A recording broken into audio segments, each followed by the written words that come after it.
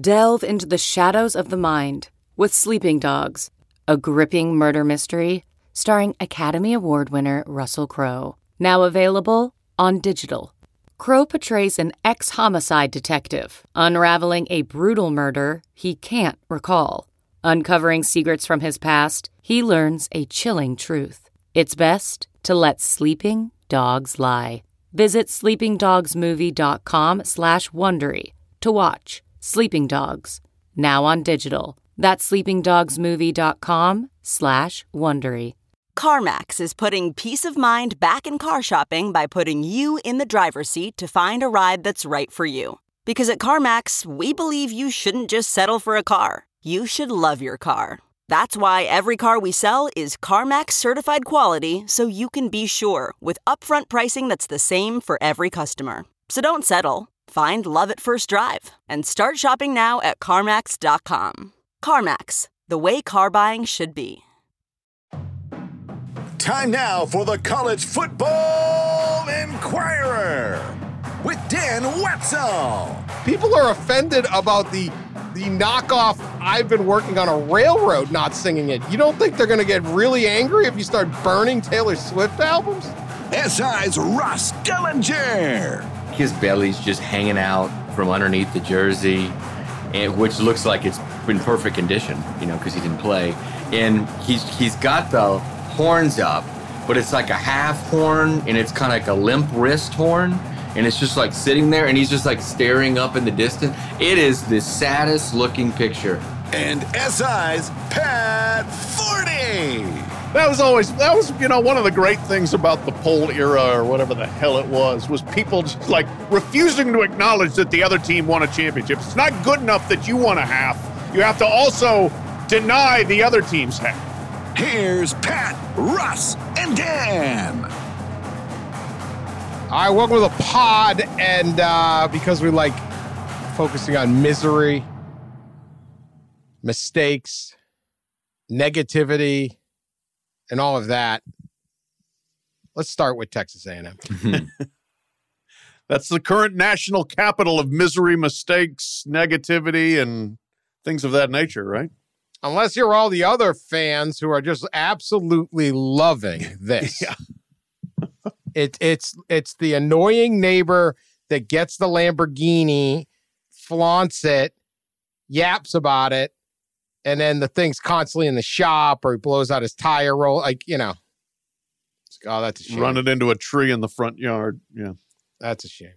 3 members of the football program, cornerback Denver Harris, wide receiver Chris Marshall, offensive lineman P.J. Williams, have all been indefinitely suspended as a result of a locker room incident last weekend. Exactly the details are not clear. There have been some pretty funny reports, but the accuracy of those reports I do not know. However, the suspensions are real. And this is not the first for a couple of these guys. Harris and Marshall were suspended earlier in the year. Evan Stewart and Smoke Bowie were also suspended. P.J. Williams was suspended. All members of the 2022 vaunted class. All of those guys, top 75 players. All of those guys absolutely did not choose to go to A&M because of NIL. That's right.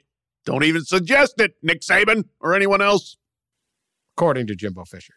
Absolutely did not. The team is 3-4. These guys, a lot of these guys are playing. Marshall and Harris are contributing. Stewart's their best receiver. So these guys this is the future, but it has erupted into a big debate over everything, and a lot of, I think you say Schadenfreude. Is that how you say it? Schadenfreude. Yeah, whatever. Okay.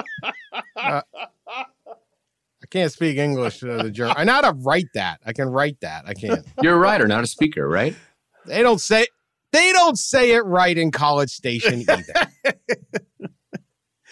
It is one of those words in sports writing, at least, you learn how to spell, because it's a pretty good one to use, because there's a whole lot of it usually in every football season. Yeah. But, so here's the, and look, one of the reasons, remember the original A&M spent $30 million on their recruiting class, and Jimbo went bananas, right? And we said one of the reasons is because the guys already on the team are saying, what the hell is this? Where's my money, right? And every recruit's going to come in and say, my money. That's one of the reasons say, I'm not paying anybody, right? Uh-huh. But you could imagine that if any of these guys got NILs, which I know they didn't, but let's talk hypothetically. If A&M put together the greatest statistical recruiting class in the history of football out of nowhere, let's hypothetically say NIL was involved. You can see where money causes jealousy, where all sorts of locker room problems happen, where there's all sorts of chemistry. You can see all of this stuff. And I don't know if that's why they're 3-4. I don't know why these guys got suspended again and are out indefinitely. But there is certainly plenty of people that are kind of dancing on it saying, see, this is what happens when you just toss tons of money at high school recruits. And I would say, I have, as everyone knows, I have no problem tossing that money at high school recruits. But yes, this might happen. And this is why the entire NFL market don't react to what's going on today and start trying to get Tuberville to bail you out with a law. Wait and see, because if this implodes, if there is a correlation of don't give Lamborghinis to 18-year-olds, they might not hit the weight room at 6 a.m. the way you want, then eventually this whole thing is going to shift, kind of regulate themselves. The market will find itself, and I bet there's a few A&M boosters, if hypothetically they were involved in an NIL payment to a guy who's now indefinitely suspended, or aren't too happy about it. Yeah. This is back when it was shadow NIL, or, not even NIL, but shadow payments to players. The whole thing was always the concern that if you fork over the bag before they've done anything, are they ever going to do anything? Pay up front, buyer beware. Monthly payments. Yes, monthly payments, or we'll catch you mid-season. We'll get you again at the end of the season. You had a big game. Hey, check for an envelope in your locker. You never know. But sure, there's a great chance, yes, that boosters who are getting burned by this, especially publicly to this degree, will say, we're not doing it, or we're going to do it differently. We're going to, either have a better protocol, or we're going to wait and see guys actually do something for the program before we give them money, or whatever. Yeah, there's a real good chance the market regulates itself as well as or earlier than anything that could be put in place politically or via the NCAA. Yeah, and I was talking to an AD this morning about this exact thing, about the NIL kind of correcting itself and the need to wait, like Dan was saying, to react to the correction. Don't react to the immediate response of what we've seen the last year, but react to the correction that might come, right now or within the next year, and then, react to that with whatever policy or legislation or congressional stuff. I mean, the NCAA is going to come out with more guidance, quote unquote, later this week. And, for the most part, it's, from what I understand, it's going to be fairly irrelevant. It's just answering questions that schools have. A lot of it, I think the biggest thing is going to be the affiliation between what schools can do as far as like with collectives and the affiliation with collectives. There might be some new stuff there, but it's already stuff that's really being done. But we're almost certainly going to see some kind of correction, like any new market, right? Like any new thing. So just wait on that, as this AD says, and then we can go from there. I don't know if they'll wait. They seem to be in quite a hurry to, quote, fix something where we really don't know if it's broken or how broken it is. That's their nature. I mean, they have to regulate. They're so into rules. And that's why I keep saying no regulations. You guys are just trying to do things that are either going to be deemed unconstitutional or fruitless or a waste of time. You can sit there and say it's not inducements are everything. You can't. It's just so many of these things they're coming up with. I've gone over it. I mean, but they're like I don't know. It's like a junkie coming off as high, like they're twitchy. They're twitchy. So rules. It's the Wild West. It's okay. It's okay, right? We're playing football. Season's great. Tens of millions of people are watching. They're filling stadiums. Teams are winning. Teams are losing. You can't just buy a team. You still got to coach them. There's all these egos. Yeah. No, that's the thing. If for people out there that think that the alleged bought greatest recruiting class ever was a bad thing, then having it absolutely like blow up in a school's face is exactly the kind of real life consequence that may actually lead to some sort of moderation of the marketplace. Except I will say this, if a bunch of those 5-star guys all hit the portal, guess what? Other schools will be lined up like, oh, we'll take them. All right, where's our collective guys? Hey, there's 8 5-stars from A&M in the portal. We better go get them. So, oh, they'll be hit up, no question. But we'll see. It's just you don't know what you're even creating a rule on. Right? They're just let it play. We'll see. Maybe there's a year where you just can buy all the players, but you know what? You can't. Nobody can buy them all. Everyone's got some money, and there's a quote. Derek Mason told the Oklahoman. I'm reading this from a Dennis Dodd story, basically on this subject on CBS. He told the Oklahoman after Oklahoma State beat Texas. I'll go back to when I walk out of the building, I don't see Ferraris and Lamborghinis. I see Ford F-150s. I see Chevys. I see blue-collar stuff. And ours are immersed in the idea of toughness all day long. Now, this was not a dramatic reading of a country song, but it could have been. That could have been a Merle Haggard song. Good job, Derek Mason. Yeah. We can combine Derek Mason and the Kentucky coal miner, and we'd be on blue-collar highway here. Taking the Lamborghini does not mean you're soft, right? And driving the Chevy truck doesn't make you tough. Right. But there's something to it. The A&M disaster though is a cautionary tale. Yeah. And again, I don't know that it curbs the market. I don't know that the price of the players don't keep going up, but it should give people some just relax with the Chicken Little act that, oh my God, we're doomed. Someone's paying players. Yeah. It's just, and that you're going to win. You're going to win short simply by paying players. It's not all that simple. A lot of examples right now. A&M and the situation at Miami, obviously.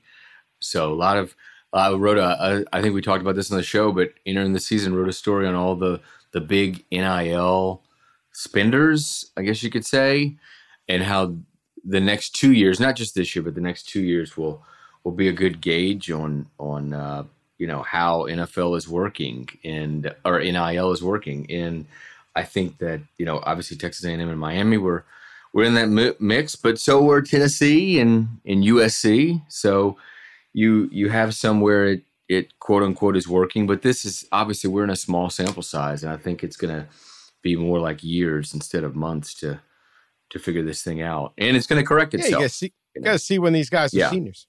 Yeah. You also got to see great players become juniors and seniors, but there's a long journey on this. So A&M, Jimbo, good job serving as our guinea pig here. Yeah. He's provided a lot of headlines for us in the last 6 months or so. I'm guessing that the 29 person, they weren't all going to stay at Texas A&M anyway. Right. But the portal will be heavy in there. Portal will be heavy on that. And, we had a good reminder that the wild, wild west has always existed. Yeah. We had a great interview on the Bussin' with the Boys podcast out of Barstool. They had Lendale White of the USC Trojans back in the day, the two-time national champs, or one national champ. What, they only won one. He was on the team in 2003 and 2004, I believe. So, yeah, 2. But didn't one of them not actually win They split in 2003 with LSU. They got a vote. Yeah. They got a vote. There was a One Pete. Someone started a website called OnePete.com that took umbrage with the idea that USC was going for the 3-peat. It was an LSU fan. Shocking. That was one of the great things about the poll era or whatever the hell it was people just like refusing to acknowledge that the other team won a championship. It's not good enough that you won a half. You have to also deny the other team's half, Nebraska, Michigan, Georgia Tech, Colorado. No, their half was bogus. Ours was legitimate.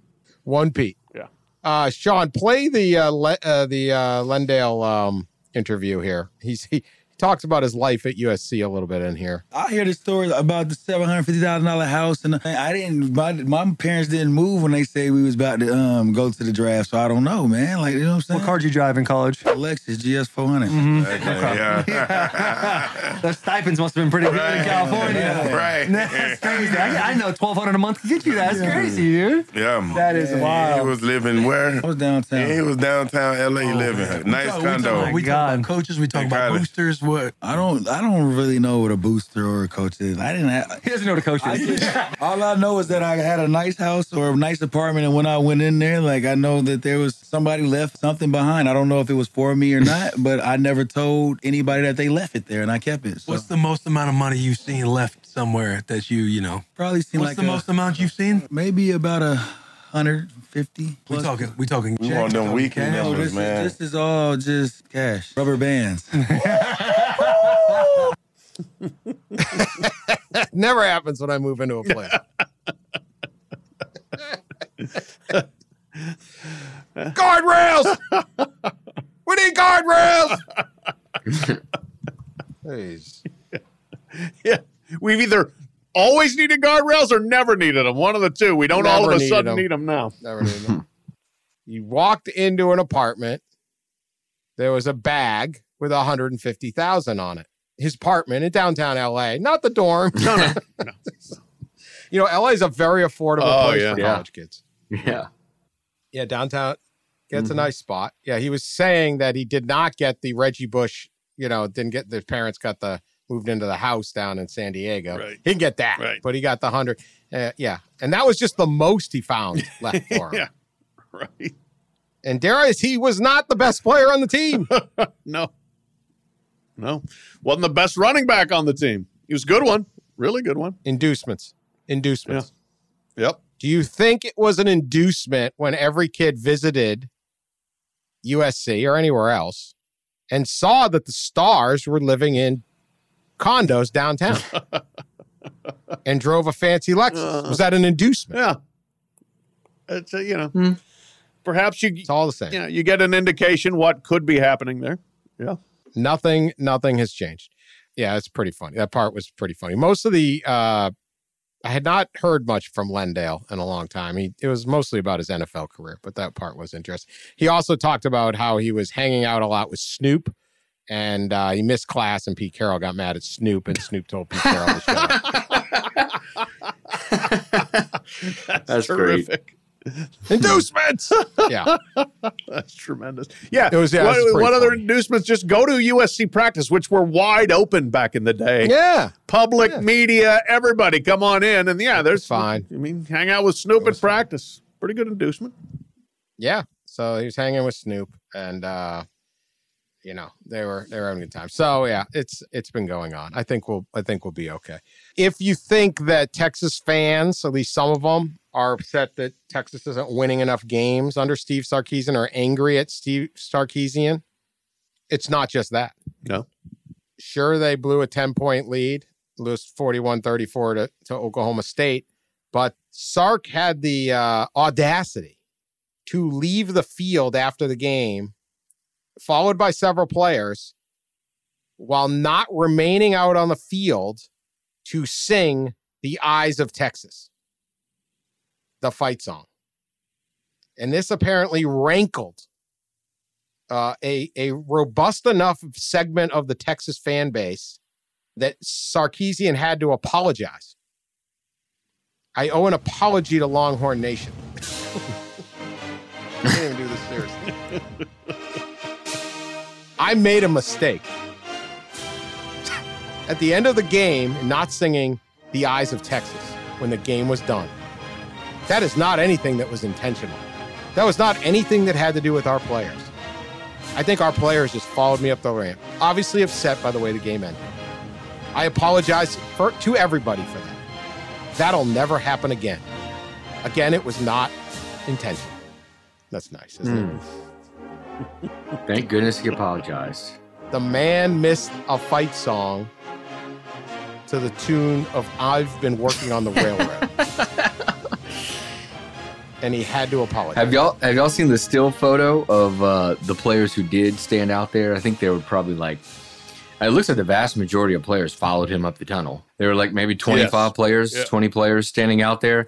And one of them, one of them is this poor guy. He just, he's a fairly unathletic, let's just say unathletic looking person. And his belly's just hanging out from underneath the jersey. Which looks like it's in perfect condition, because he didn't play. And he's got the horns up, but it's like a half horn, and it's kind of like a limp wrist horn, and it's just like sitting there, and he's just like staring up in the distance. It is the saddest looking picture, and this is what we're apologizing for not coming out and doing that. It is the most ridiculous thing. Is that 91? I have to go back, but I'm. There are some sad horns. There are some. They're not any horns down. It's just sad horns. Well, okay. I have no school spirit. We've established that. Yes, we have. I don't even understand the concept. I've always found it a little weird when they all link arms and everyone sings a song together. It's not the Star Spangled Banner. So I don't understand. So one of you SEC alums, please tell me what the hell is going on that a grown man has to apologize because he missed the knockoff "I've Been Working on a Railroad." Tradition, Dan. I will say this. Hey, and I believe we have been on record for years now on the pod saying how stupid this thing is. I know I have. All of them. All of them. Yeah, well, yes, all of them. If you don't, all of them. All of them. Yes, and especially that one, which if there are black players on the team that feel like there is a racist underlining to that and you don't like it, I think you have the right to do what you want to do. And this became a huge deal under Tom Herman, and one of the reasons really that Tom Herman lost the fan base. But here's the thing for Sark, and I think as stupid as this is, I think it's a real warning sign about Sark's ability to handle the job, because he stood there and said at his introductory press conference, we're in with five. This is what he said. I know this much. The Eyes of Texas is our school song. We're going to sing that song. We're going to sing that proudly. That's a line in the sand, and it's what the boosters wanted to hear and what his AD wanted him to say. But you do that, and then you're 5-3 in your second year, and you can't handle standing there and doing the stupid I think that's a bad sign. I think he's melting down. I'm serious. All right, so there was a huge controversy. We covered this on past ones, and there was actually a big, long report. I read the whole report. It's very, very convoluted on what the background, the intentions, all of that. So we do not need to rehash that complicated situation. But there are questions. But I found a very credible report by the Texas, some of the history professors and stuff, as I recall, kind of concluded it was not what it was being portrayed as. But regardless of all that part, I just find it hysterical that the song, he had to apologize like that for a song. Like, you would have thought he got a DUI. I'm going to do a dramatic reading of The Eyes of Texas, okay? A dramatic reading. And understand, this is to I've Been Working on the Railroad, which most of us learned when we were 4. That's the song, right? It's a nursery rhyme. The eyes of Texas are upon you all the livelong day. The eyes of Texas are upon you. You cannot get away. Do not think you can escape them from night till early morn. The eyes of Texas are upon you till Gabriel blows his horn. Now, who is Gabriel? Why did he replace Dinah blow your horn? Dinah got bounced. The angel Gabriel. Come on, man. Is that it? Sure. Work on your theology. Come back. Are you sure? I'm guessing. Gabriel had a horn. Conrad, I need our bishops. I need our pastors. I need our priests. We found that Catholic priest in Oklahoma. Right. He listens. Somebody tell me. Is that the Gabriel? I don't know. Gabriel's horn. A particular geometric. Where's it? Oh my! Where am I getting this? Yeah, where are you getting this? Archangel Gabriel is the angel who blows the horn to announce judgment. Ah, there you go. So it's all right. Yeah. Oh, so that's actually cool. Yeah. So I rescind that part of the song. See? Like some kind of God, like some kind of religious figure, like deeming judgment down on the players. I like that. Well, the eyes of Texas. Sark, got to be there, man. If you're going to stand up there and say, we're going to do this, then yeah, maybe it's the coach who should do it. Just a thought. Here was my other warning bell with Sark on all this. Uh-oh. When he was being peppered with questions about the fact that they're still not very good, says, it's easy to look at the record. We've come a long way as a program. Well, yeah, the record is the record. Ask Bill Parcells. You are your record, and his record is 10-10, and it's Texas. Yeah. And they paid a ton of money to fire Tom Herman to hire you, and they're going into the SEC. So it's not only easy to look at the record, it's important to look at the record. Might want to make the record better. Ross, did you ever sing the Mississippi State fight song? Did you link arms? I don't know and about rock back linking and forth? arms. We definitely sang the fight song, for sure. Kind of forgot it now. It doesn't, I don't think it follows a melody of a children's tune, though, thankfully. But we did sing the song. I get I'm the outlier. I get I don't get it. I get that I'm a curmudgeon. Tradition, I'm wrong. Dan, I tradition. get all that, but I'm still puzzled. I'm just puzzled. But it's like a group sing-along. It's just so weird. Yeah. I mean, I think we sang the Mizzou alma mater or the fight song or whatever. I mean, if you score a touchdown and you want to sing the song or sing a song or you do all that, but the after part, I don't get it. Like after the game, and you have to stand there even after a humiliating defeat and all that stuff. It's like, right? Or you disrespected the eyes of Texas. The after part is stupid. I mean, that is we have said that is not exactly great songwriting. At least I hope our clergy that listen will acknowledge we're trying to get Dan a little bit of good theology job, Pat, here. Getting that. Thank you. Yeah. All right. I still think, justice for Dinah. She got bounced. Dinah had a horn. She's out. Gabriel just comes in. Yep. Takes the horn from Dinah. Yeah. I always want to know who Dinah was. Yeah. Who's Dinah? I don't know. Searching for NBA playoff coverage? We've got you. The Old Man and the Three, presented by BMW, gives you an inside look into the world of sports.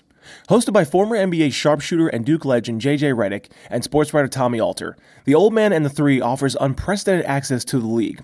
Tommy and J.J. discuss the NBA and interview some of the biggest names in the league, like Devin Booker and Luka Doncic.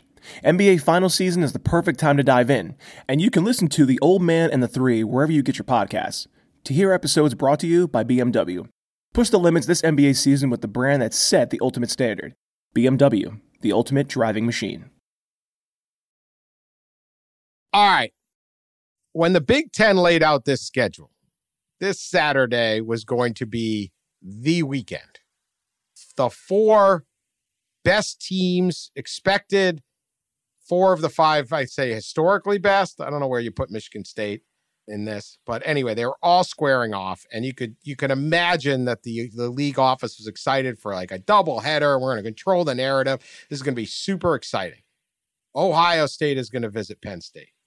Michigan State is going to visit Michigan. This is about as good as it gets. Double dip. It's going to be big. Unfortunately, the Big Ten is completely boring this year. And I am challenging Michigan State and Penn State to change that. Nittany Lions, despite being 6-1, ranked 13th in the country, is a 15.5-point underdog at home. Michigan State is 3-4, and they're a 22.5-point underdog. And I need these two teams to at least give us some games. I can't have another 41-17 like Penn State, Michigan. I don't want any peanut butter and jelly sandwiches getting thrown around at the Buckeyes. PB&J. It was James Franklin's fault, according to Jim Harbaugh, by the way. Jim Harbaugh said he's whining. Too much whining. I mean, I think that's somewhat fair. Yeah, Franklin seemed to claim that he couldn't get his team to the locker room, but they were the first ones up the ramp. So just keep walking, right? Yeah. You'd get in the locker room. Regardless. All right, Big Ten. All right, a lot of excitement at Illinois. They're 6-1. Some life under Brett Bielema. There's some really good players in the league. Muhammad Ibrahim or Roman Hemby. I don't know. Charlie Jones at Purdue. Some different guys. But basically, this entire season is just everyone's laying down. And Ohio State and Michigan may run away with it. And it may be an absolutely incredible end of the season. But it's not like just waiting to the end is not really what you would call a dramatic Big Ten campaign. Oh, I agree that, yeah, I mean, I remember back at the beginning of the year looking at this date and saying, well, okay, we'll be double staffing. I'll be in Ann Arbor, Ross will be in Happy Valley or the other way around or whatever, that this was going to be the weekend that the Big Ten was the place to be, and it just hadn't panned out that way. And Penn State, their one loss was so bad against Michigan. I mean, they were honestly lucky they only lost by 24. That if it wasn't for that fluke bounce around interception return touchdown, you lose by 31, and then there was one play that got them down the field for another touchdown. Mm-hmm. So it was, they look like they are 2.5 steps behind Ohio State and Michigan, and then Michigan State is way behind that. So that's the problem there in the East. It's just those two have separated so much. I am holding out some hope that Penn State actually matches up better with Ohio State than they did with Michigan, because I think it's going to be less of a line of scrimmage game, and Penn State has a really good secondary. They're 5th nationally in pass efficiency defense. I think they're not just going to be played off their feet by those great Ohio State receivers, and maybe that game is a little bit more competitive than the one we saw in Ann Arbor. But either way, it's kind of anticlimactic to reach this point and be looking and saying, gosh, we may or may not get one good game out of those two. I was curious about the Penn State, Ohio State series, and man, I didn't realize it was so lopsided lately, because it just seems like, it seems like James Franklin's had, quite a few good teams, but lost 9 of 10 to Ohio State. And, the games have been somewhat close here and there. It's been in and out, but yeah, I kind of get the feeling that this one's going to be close. But you're right. You look at this Big Ten slate and shoot, even a game like Northwestern and Iowa before the year got here, you thought might give us two decent teams. But that one it features a combined 4 wins on the year. So, and might what is the over-under in that one? It wasn't the lowest in the history of college football or something. 37.5. Yeah, 37. Yeah, big hashtag Big Ten, baby. Hashtag big. There you go. Whew. There's a way that they can have a 7-way tie in the Big Ten West, and Northwestern wins it. Yeah. No, even go the whole season. So Notre Dame doesn't look like that was an exciting night for Ohio State, but it turns out it wasn't that big of a game. Michigan played nobody because they bailed on the UCLA. Like there just hasn't been anything exciting happen. No. And if the Buckeyes and the Wolverines roll, and I don't know that they will, because Penn State, I agree, they should be better set up to play Ohio State. We'll see. And Michigan State, it's the proverbial throw out the record, right? Like I think Michigan State can get up and give Michigan an exciting game. That's all I want. Yep. Otherwise, it's Michigan's got Rutgers, Nebraska, and Illinois at home, which obviously would be an unexpectedly good game. Yep. Especially if the Illini keep going. But Ohio State's got Northwestern, Indiana, Maryland. And so I just want something out of the Big Ten before. Just give me 2 games this weekend. Just give me something. Doesn't seem like too much to ask. Doesn't seem too much to ask. Like we mentioned the last game, like even the Penn State whiteouts got to now be a non-Ohio State team because everything's got to be the big noon kickoff. You're Fox. Fox, now they're getting good ratings because people watch Michigan and Ohio State. They'll get big numbers no matter what. But, these are your games at noon this year. You got, they had Oklahoma beat Nebraska by 49-14. Michigan beat Maryland 34-27. Michigan won 27-14 over Iowa, 31-10 over Indiana, 41-17 over Penn State. 4 straight weeks of Michigan, none of them really good games. Mm-mm. Ohio State beat Iowa 54-10. Like, big noon kickoff could use some action. Yeah. Mostly. They did get the Texas-Alabama game at the beginning, but that wasn't the Big Ten part. Right. No. Mostly Big Ten kickoff has been a vehicle to see the atrocities of Iowa's offense. That's been the main thing. Other Big Ten news that may or may not be of interest. According to internet research, whether it's true or not, I don't know. But at Dub Jellison, look this up. You may know, I'm sure you guys are big Swifties, big Taylor Swift fans. You may have heard Taylor put out an album this week. And the Purdue Boilermakers have never won a game, never won the next game after a Taylor Swift album release. In 2006, they lost to Penn State, 08, Iowa, 10, they lost to Illinois, 12, Minnesota, 14, Nebraska, 17, Northwestern, and 19, Nevada. Wow. 2020, it was an out-of-season release of some sort. I don't know. Taylor's been busy. She doesn't have very popular. She's churning it out. They have not. Now, here's the rub. They're on bye this week. But they get Iowa in 2 weeks. So does the Taylor Swift curse carry over against the Boilermakers? It's going to be at this point, that's the most fascinating subplot in the Big Ten. If I were Jeff Brom and you're coming off a really stinkola performance and getting smoked by Wisconsin, I would, get everything's all downloadable now, but if you can find a CD or a dub of Taylor Swift's new thing, I would ceremonially burn it in the locker room this week to end the curse. Oh, I don't know now. That would be dangerous. Why? If you burn the Swift fans, there's a lot of those. They're going to come after you. Look the out. Swifties. You could also set up a curse. You don't want Taylor Swift mad at you. Why not? I don't know, man. Why not? Listen, people are offended about the knockoff I've been working on a railroad not singing it. You don't think they're going to get really angry if you start burning Taylor Swift albums?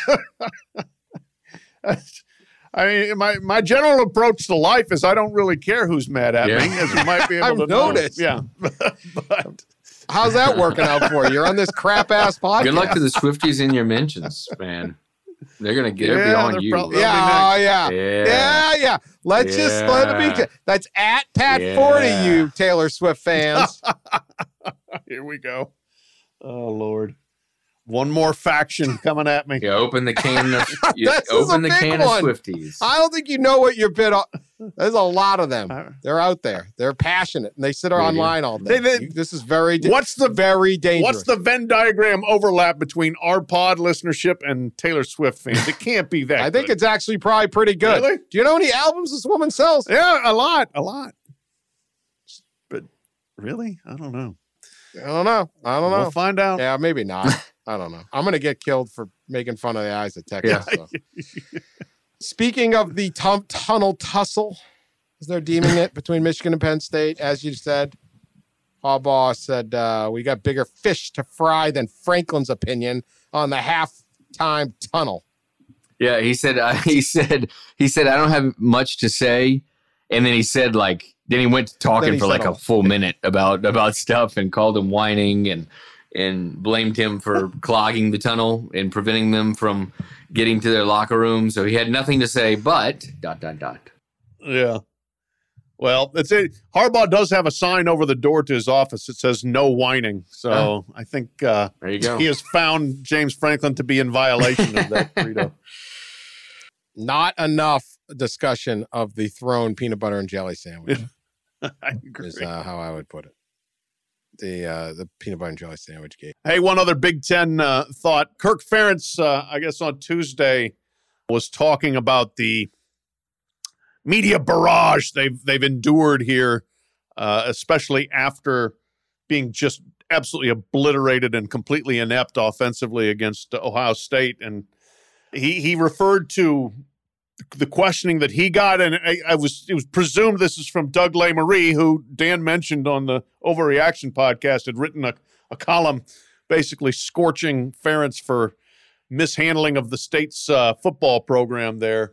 And Ferentz termed it despite working for Cleveland.com. Yes, right. Yes. The many denizens of Cleveland who care about the Iowa football program. Hey, you cover the whole league, man. Part of the league. Yeah. And yes, as if he was so offended by what Iowa trotted out that day, which we all were if you watched it. But yes, he referred to it as being interrogated And then he said, it dawned on me coming home, as bad as today was, I could have been that guy. I could have had his job. Yeah. Oh. Yeah. I mean, we'd probably all rather have Kirk's job and get $7 million a year and be able to hire our kid and have answer to nobody than make a news a I think sports Doug's writer got a salary. nice job. Yeah. That's a nice job, honest living. Jeez. Yeah. So, anti-working man over there in Ohio. Yep. Yeah. Well, whatever. Yeah, we're not giving that, pumping that tire up. Cocktail party down in Jacksonville, world's largest cocktail party. It's being played this weekend. I believe that's not allowed to. Is that name no longer around? Yeah, I think they've altered that, haven't they? Yeah. They've. What is it now? See, it's such a terrible change. Just the world's largest outdoor party or something? I don't know. Yeah, something like that. It's bad. Whatever they change it to, it's bad. And nobody goes by it. I don't even know what it is. Yeah, I went last year. I don't even know what it is. Yeah. Okay, look it up. I will serve as the reminder to Georgia and Florida fans that if you're over 21, you can go to a store and buy alcohol and drink it. So, but I don't, we don't want to mark. They don't want to mark. I would also bet that you can in that stadium buy alcohol and drink it. Sure. During that game. Yeah, I'm sure the people in visit Jacksonville, be quite happy if you come in Friday night, get to the landing, and get some business done. Plenty of places. But I'm sure the Georgia, Florida fans, but with it not being named the cocktail party, just wander around not knowing what to do. As you know, Kirby Smart wants this thing moved to home and home. And his biggest problem, he said last year at SEC Media Days, he can't get a Florida coach to agree with me on this. His issue is recruiting, of course. I'm competing all across the SEC who host recruits at their biggest games. When Auburn plays Alabama, guess where the recruits are? When LSU and Alabama play, that's where the biggest recruits want to go. It's an opportunity for bring these kids who fly in from all the country. What game do they want to come see Georgia play? They'd like to see Georgia play Florida, but they can't do that. It's very important. Recruiting is very important. Can't get a Florida coach to agree. He wants to go home and home so that every other year he can bring recruits to Athens for the big Florida game. Right now, they cannot host recruits on an off-campus site like this. Although I'm sure there'll be plenty of ways to get certainly Jacksonville area talent to wander over if they'd like to, and maybe just sit in the stands or whatever. We talked a little about this over the summer, but Ross, your thoughts on will they ever move the cocktail party, which I think has been there 70 years or something? Yeah. Also, I'm trying to find the name. This has been a difficult task. So I guess there's been, and this is probably why we didn't come up with the new name, is there's been several different things. Local, I guess the local Jacksonville Convention and Visitors Bureau started calling it the River City Showdown last year. And then a lot of sites are now just referring to it as Florida-Georgia. That's it. That Florida Georgia line. I think that was so they haven't really given it any catchy name yet. I'm a proponent of on-campus games. It's something we've talked about on the pod quite a bit, especially with the expanded playoff situation. I am definitely a proponent of on-campus games, and I think that eventually we'll see this one move back, like a lot of them have. Right? There's only a really small amount of games that are like rivalry games, traditional annual rivalry games that are held off campus. I can, obviously Texas and Oklahoma is one, and this one is another. I'm sure there are a few more, but it's Arkansas A&M. Yeah, and that's kind of a new one that went, right. That's kind of a new one. Yeah, that's kind of weird. It is. It's kind of weird. Yeah. So, they're doing that for recruiting. Right. Yeah. Because they want to be. So, you get something out of being there. That's my, I don't know. I think this is kind of a cool tradition and it's unique. I am pro on-campus games also, but there's something about this one that just works. Like the Texas-Oklahoma game being at the state fair. So I kind of don't want to, that's kind of tradition I kind of like. I know it's a little weird that I'm violating It's been played in Jacksonville, by the way, since 1933. other than two exceptions. So, yeah, I mean, it's, you know. They built the stadium.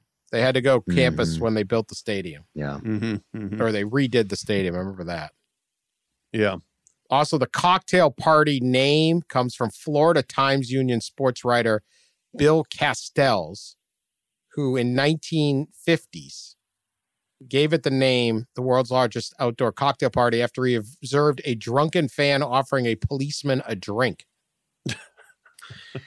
If we named every college football game after, could you imagine if we named every college football rivalry game after what we randomly saw outside the stadium? There would be some real interesting names of rivalry series. Yes, there would. Yeah. Yes. Yeah. That'd be tough. That's tough. I mean, I like this game, and I love the game in Dallas. Those games are fun. Maybe I'm talking out of both sides of my mouth here too, but I think during the regular season, you throw those one or two special things in there, and they're bordering states. It works with the fan bases coming together. It's a wonderful atmosphere, 50-50 ticket split.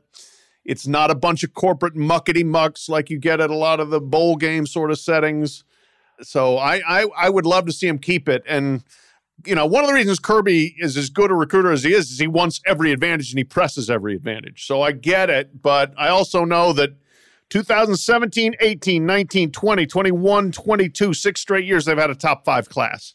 I don't think it's killing them to not have the Georgia-Florida game on campus. So, you know, I can't really feel like an abundance of sympathy or feel like they're really being disadvantaged there because they sure seem to be making it up in other areas. Yeah, not bad. Not bad. Other big one in the SEC that I'm interested in is Kentucky at Tennessee. And Kentucky's everyone's forgot about, especially after the South Carolina loss. But they got Will Levis back. They got the running game back. Defense is good. And they're kind of laying in the weeds. And Tennessee is 1 week from the Georgia mega show. And it can't be a look ahead for Tennessee. So I think it's pretty interesting. Yeah, no, it is. And you know, Tennessee had the UT Martin last week, but, you know, week before that, they obviously had the big game against Alabama. And like you said, they got the big game coming against Georgia. So it does feel like a little trap-ish game. And Levis is right back and healthy. The concern would be, after seeing Kentucky live against Ole Miss a few weeks ago, the concern would be Kentucky's offensive line, especially the right side of its line. It is just rough. So can they give Levis enough time to throw? Because if they do, the kid has got an incredible arm, obviously, first-round type arm. You hear scouts talk him up and down. But yeah, this one has a feeling of a somewhat of a shootout that's pretty close, like a 38-31 type of thing. Yeah, I put in the 40-yard dash this week. I did the 7 agents of chaos, 7 schools out there, one from 6 of them from the Power 5 plus Notre Dame that aren't having the seasons they necessarily hope for, but could blow up the entire national picture. And Kentucky was my one from the SEC because they do have this game where they have a bye week advantage. They're coming off of 2 weeks off. Tennessee basically had a bye week playing Tennessee Martin, but still, Tennessee still is probably still processing, becoming all of a sudden the hottest thing in the country. And as Dan alluded to, Georgia is looming thereafter. So Kentucky, I think, catches them at a good point on the schedule. And then Kentucky also catches Georgia at a good point on the schedule. They play them both. They get Georgia in Lexington when the Dogs are coming off having played Florida, Tennessee, and at Mississippi State back to back to back. So again, I think the schedule works in Kentucky's favor there. Are they good enough? I don't know. I think both teams are definitely better than Kentucky. But if one of them plays a C-plus game, could they get caught? Maybe so. Ongoing saga in the anal beads chess scandal. Here we go. Can't get away. Can't get away. I didn't put that in the rundown or anything. I needed Ross's reaction on that. Can't escape the anal bead story. Hans Niemann is the 19-year-old American who has been accused of cheating in chess. He had a rapid rise to the top. It includes inserting beads and getting a remote control Morse code to tell him which moves to make. He was accused of, Magnus Carlsen, the great champion, accused him basically of this, hinted that Niemann cheated, basically said he wouldn't play him, all different stuff. And then really the off-the-top rope move was chess.com, which is generally not known for its investigative journalism, but came in and reported that Hans had cheated more than 100 online games and all that. Well, Niemann has responded with a $100 million lawsuit. Wow. About defamation. Defendants have destroyed Niemann's life simply because he had the talent, dedication, and audacity to defeat the so-called king of chess, Magnus Carlsen. $100 million lawsuit. Holy moly. $100 million. Can buy a lot of anal beads with $100 million. Saying he's putting his money where his booty is there. Let's go. Discovery, not something I want to be a part of. Right? Like, how they getting to the bottom of that one? These guys' names, Hans and Magnus. Did you ever watch The World's Strongest Man? You know, it's always somebody from Croatia or Europe. These guys sound Magnus these guys sound like some World's Strongest Men. And in fact, they're like the opposite of the World's Strongest Men. They are the opposite. They're playing chess and they're using anal beads to cheat at chess. Amazing. Amazing. World's weakest man. That's a very good point. Magnus Magnuson, the four-time world's strongest man, is from Iceland. Yeah. I met him. You did? Yes. I was in a bar in Reykjavik. Kind of a long story, but I guess so. Wait a minute. It's a true story. Okay. Just a long story, whatever. Anyway, I found myself in a bar in Reykjavik. And Magnus was there. Magnus Magnuson was there. This is a long time ago now. And I got introduced to him. He was trying to get some publicity in the United States and stuff. So he took an interest in me, and we're talking. He's a very interesting guy. Grew up on a rock farm in eastern Iceland. Wait a minute. You don't farm rocks. Come on. Yeah, you do. Oh, come on. I don't know. That's what you don't grow That's rocks. What he said. You don't question what Magnus Magnuson, four-time world's strongest man. Okay. This guy had parts of his body that, like, just, I'm like, what is that? I don't have that. What is that? Is that your shoulder? What is that? It's just absolute massive individual. Yeah. So Magnus, we're sitting there and he says, hey, but he said much better. I cannot do an Icelandic accent. I can't speak English. So anyway, Magnus in this is incredible. He has the voice you would expect out of Magnus. He has the size of Magnus that you would expect out of the four-time world's strongest man.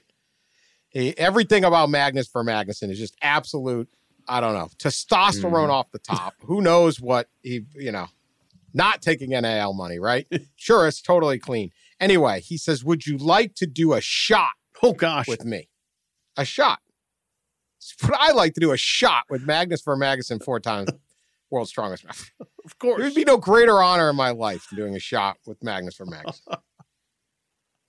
So, and it was one of these bars that had the little shot glasses, in Europe, like they just, like it's just the shot. It's like they're small, right? Mm-hmm. So the bartender pops 2 shot glasses down and he's going to fill it. And the guy goes, what would you like? Magnus says, what kind of shot would you like? He's holding this little teeny glass in this freaking massive hand, right? And he puts it in. I said, your choice. It's the choice of Magnus Magnuson, four-time world's strongest man. I mean, I am expecting like lava to come, like a special bottle. I mean, who the hell knows, right? Like just straight booze. I might die. I might die in Reykjavik this night. But it's going to be worth it. Right? I mean, you can't back down either. No, you got to. No backing down. You're like, okay, whatever Magnus Magnuson, four-time world's strongest man chooses, I am going to consume, because what else are you going to do? You cannot wimp out when drinking with Magnus. And so he says, okay, my choice. And he goes, 2 peach schnapps. What? Wow. Come on. Look at there. I was so disappointed. Magnus Magnuson drinks peach There you go. schnapps. I hope you wrote a column on this. I don't believe I've ever publicly told the story until right here. The lucky listeners of the College Football Inquirer. You come for all your Magnuson news on peach schnapps. I was like, you've got to be kidding me. That's what you drink? Does he you lift trucks over your head? Hopefully you didn't tell him that. Does he own a poodle too? I did not. I drank it. I was, yes. Who doesn't like peach schnapps, Magnus? Great call. Great call, guy. Yeah. Oh, just thinking I'd be so refreshing. Yes, sir. Oh, my gosh. I hope he's not listening. I'm just saying. He might be. We have incredible reach. We're big in Iceland. So, was Hapthor that dude, that Hapthor Bjornsson? I think he was Iceland. Did he come after? Is he the one Magnus? who was in the was he in the Hapthor is current. Game of Thrones? Then he was going to try out for the NFL. I talked to him too, but on a phone. Okay. Every whack job that's trying to do something in the world. I get the call. Hey, let's call Wetzel on this guy. He'll do it. Yeah. Let's call Wetzel. He'll take the call. Game of Thrones guys trying to play in the NFL. All right. Call Wetzel. It's good for Yahoo. Yahoo will run it. He was a nice guy. Did you get the quote? The quote they call him the mountain, right? Yeah. I mean, 6'9", like 380 or whatever. Yeah. It was, the peach schnapps has always struck me. I went to Subway once with Brock Lesnar, and he only got a 6-inch. Really? That too surprised me. He only got 6-inch sandwich. Now he was in camp, so maybe that was it. But I was like, really? I would have thought Brock Lesnar would have had the full 12. You would think foot long, But hey, it's a weird job. And listen, Kirk Ferentz, don't be talking down, on my guy Doug. You don't know. He hanging out in Iowa, losing games. Yeah, we got to stand up for him. This show is, I don't even know where we're at. That's just off the rails. We'll be back for the race for the case. We've lost the thread. Totally off the rails. I just told like a 10-minute Iceland drinking in Iceland. Good stuff. Yeah. All right. That's it. Race for the case. We'll be back to pick the games. We'll try to be more focused next time. Keep subscribing, we hope. Share us on social media, and we will talk to you later.